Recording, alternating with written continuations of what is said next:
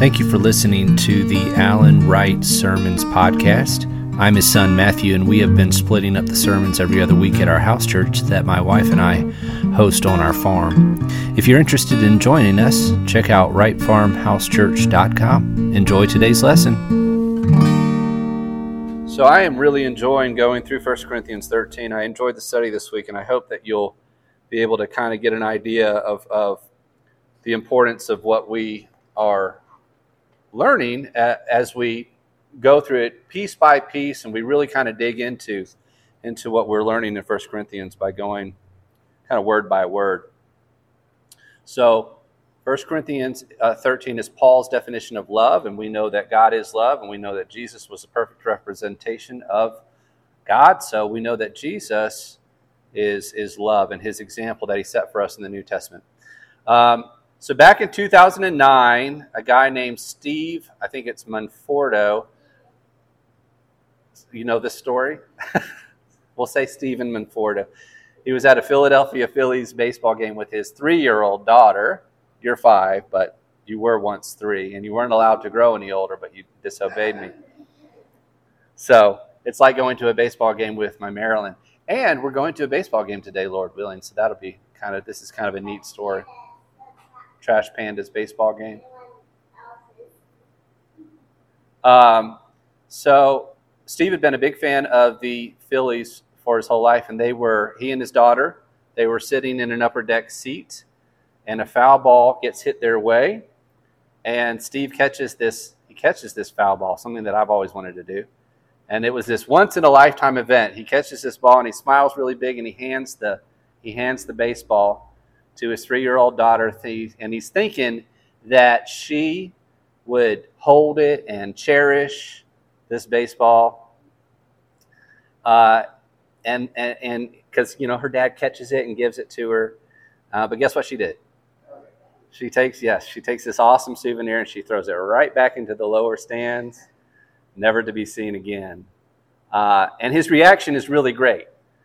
He instead of getting mad or reacting in a bad way, he picks her up and he gives her a big hug, and he was later quoted as saying something like I just wanted to make sure she knew it was okay, when the crowd reacted loudly to her throwing it back. So today we are in 1 Corinthians 13, obviously, and we're in verse 5, and we're looking at this description of love where it says do not be easily angered, or versions will say irritable or provoked. And I think it's really important that we examine the word today, the Greek word today, because I always study the Greek words as we go through it. And this chapter is really interesting because every version says something different for all of these words. It's really interesting how it does that.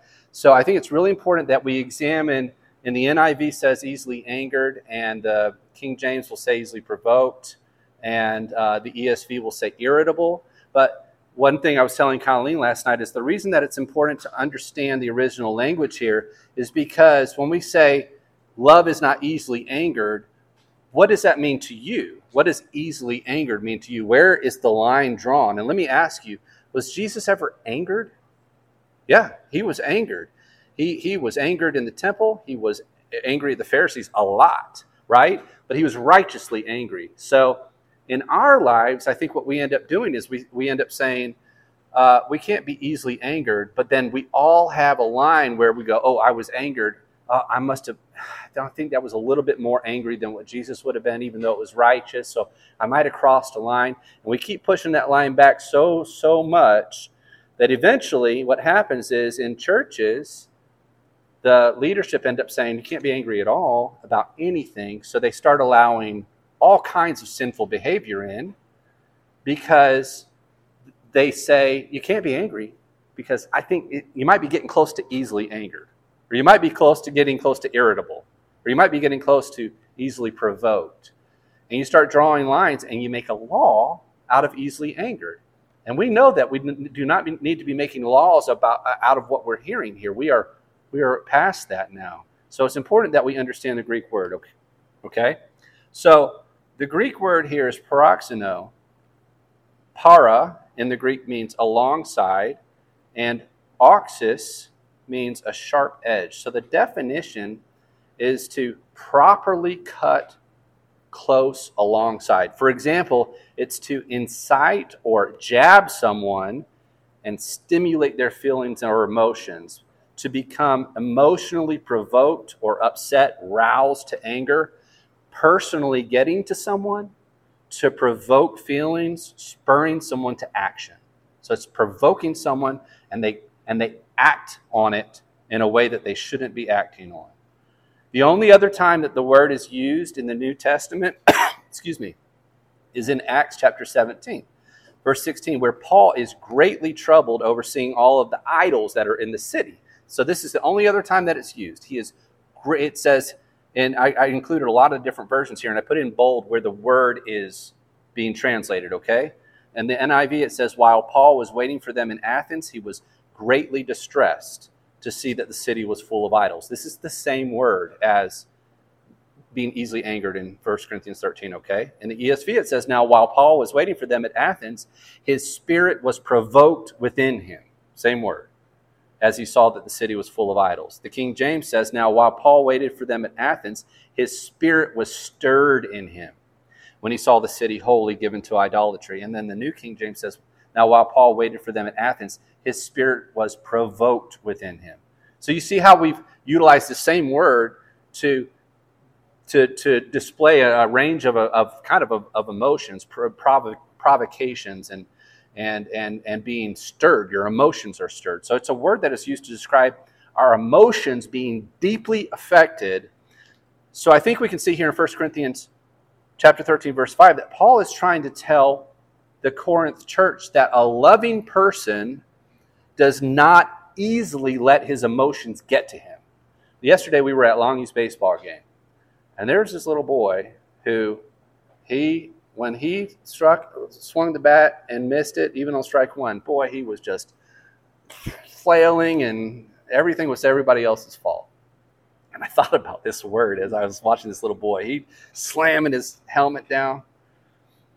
So a loving person does not let his emotions stir him to an action that he is going to regret later. Okay? It seems very easily tied into an earlier statement that love is patient. Right? Can we see that now? How he started with love is patient. Now we're to what's translated as easily angered or provoked or irritable. But as we see the word in deeper context, we can see that it's patient when something happens to us or somebody says something to us. We don't easily emotionally react in a way that we go later, I shouldn't have reacted that way. Okay? So going back to our baseball video, I think in that moment for Mr. Stephen Manfordo, as Marilyn would put it, I think it would have been easier for him to show frustration or exasperation or anger because things didn't go the way that he planned. I'm sure he had spent a lot of money on those tickets. He had taken a lot of time in his life invested into this baseball team probably. And I've always wanted to catch a foul ball. And I haven't come close. Today, hopefully, we'll catch a foul ball. But he catches this foul ball for his daughter, and she didn't appreciate it the way that he thought that she would, right? Yeah, you'll keep it, I hope. But when you think about it, it's easy to say I would have reacted the right way too. But in the moment, in these moments, these things that happen to us, would we have reacted the same way? You know, in these moments, do we ever quite act the way that we wish that we would have acted when we've had a chance to kind of reflect on it later? But Steve demonstrated love, I think, because he was not easily angered at his daughter. He wasn't easily provoked at the situation. Even when things didn't go well, even when she didn't act the way that he had hoped that she would. Sometimes Paul tells us in this chapter of what, and we've said this before, sometimes he tells us of what love is, and sometimes he tells us what it's not. And this is one of those occasions where he says, love is not easily angered, or love is not irritable. Love is not grouchy. Love is not quick to pull the trigger in a situation, to be frustrated or exasperated with someone. When do you get grouchy or easily angered or irritable? For you, is it in the morning before you've had your coffee and everybody knows to avoid you? You know, Is it when you're under a lot of pressure? For me, I know that I get a little bit antsy and might react in an incorrect way when I have a lot of work on my plate. When I've come home from what we call my paycheck job, and I have a ton of coffee to roast, and I've just got to get it all done because the boys have practice. Am I reacting the right way when Jonah comes up and needs a hug? That's the kind of thing I think about. Do we have enough self-awareness to know when we're more sensitive or when we're being easily angered? And the gospel tells us the story about how the disciples, they were easily frustrated with people in a story we're about to look at, and how Jesus showed them the example of how not to be irritable when he had every excuse to be. Remember that Jesus is love. We stated this earlier, and that he is the perfect demonstration of this whole chapter in Corinthians 13. 1 Corinthians chapter 13. So in Mark chapter 6, the disciples, they seem to be easily angered in this story. And Jesus shows love instead of irritability. So before this story happens that we're about to look at, Jesus has sent the 12 out in what's called the limited commission. And they've gone out to do this awesome ministry. Jesus has given them this power, and they've seen and they've done these amazing things. But it's been tiring and it's been exhausting, and they've come back and they're ready to rest away from the crowds for a little bit. They want to spend time alone with Jesus in the story. So they get in a boat and to get away from the crowds. And Jesus here in Mark chapter 6, verse 31, he says, "Come away by yourselves to a desolate place and rest a while." So Jesus recognizes their need for rest. So they get into this boat to go to a quiet place, but guess what? The crowd sees where they're going, and they run around to the other side. Before the boat even lands, they're waiting on them. So it didn't quite turn out the way that the disciples had hoped, or probably that Jesus had hoped, to be honest. These people that they're trying to get away from, they won't leave them alone. So when they show up on the other side of the lake, there are these needy people again, and the disciples are just exasperated with the situation. They're tired. The people are hungry.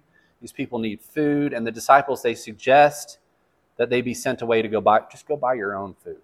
That's what they say. The last thing that they want to deal with is these people.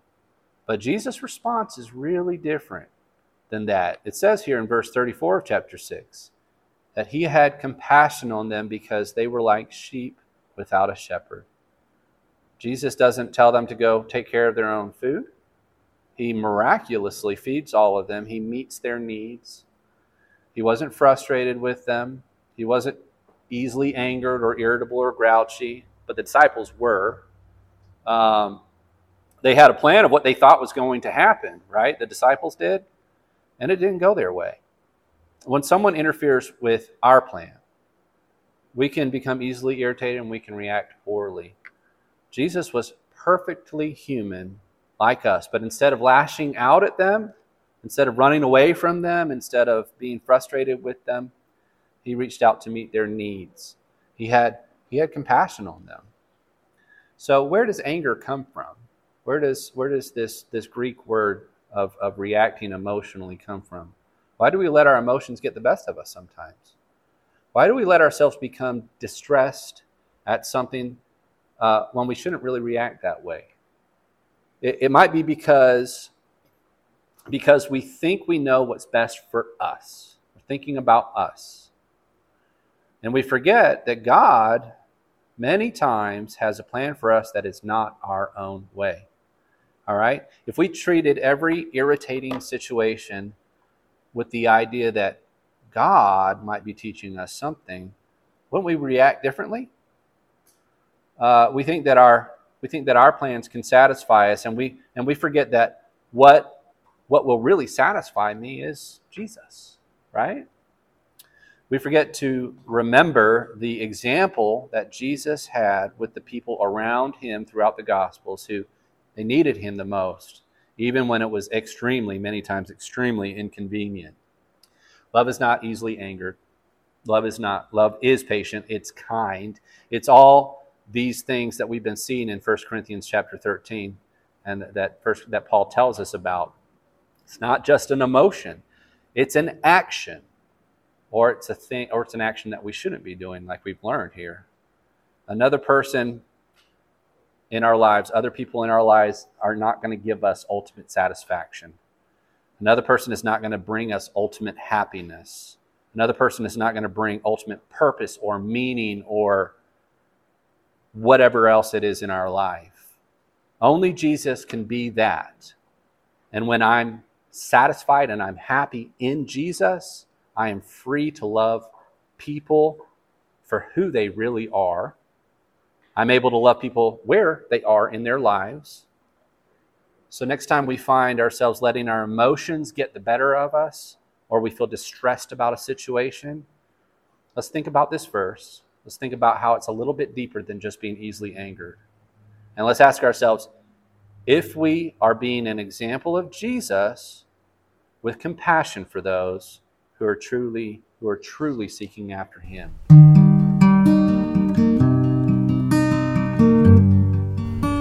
Thank you for listening to the Alan Wright Sermons podcast. We hope you'll join us next time.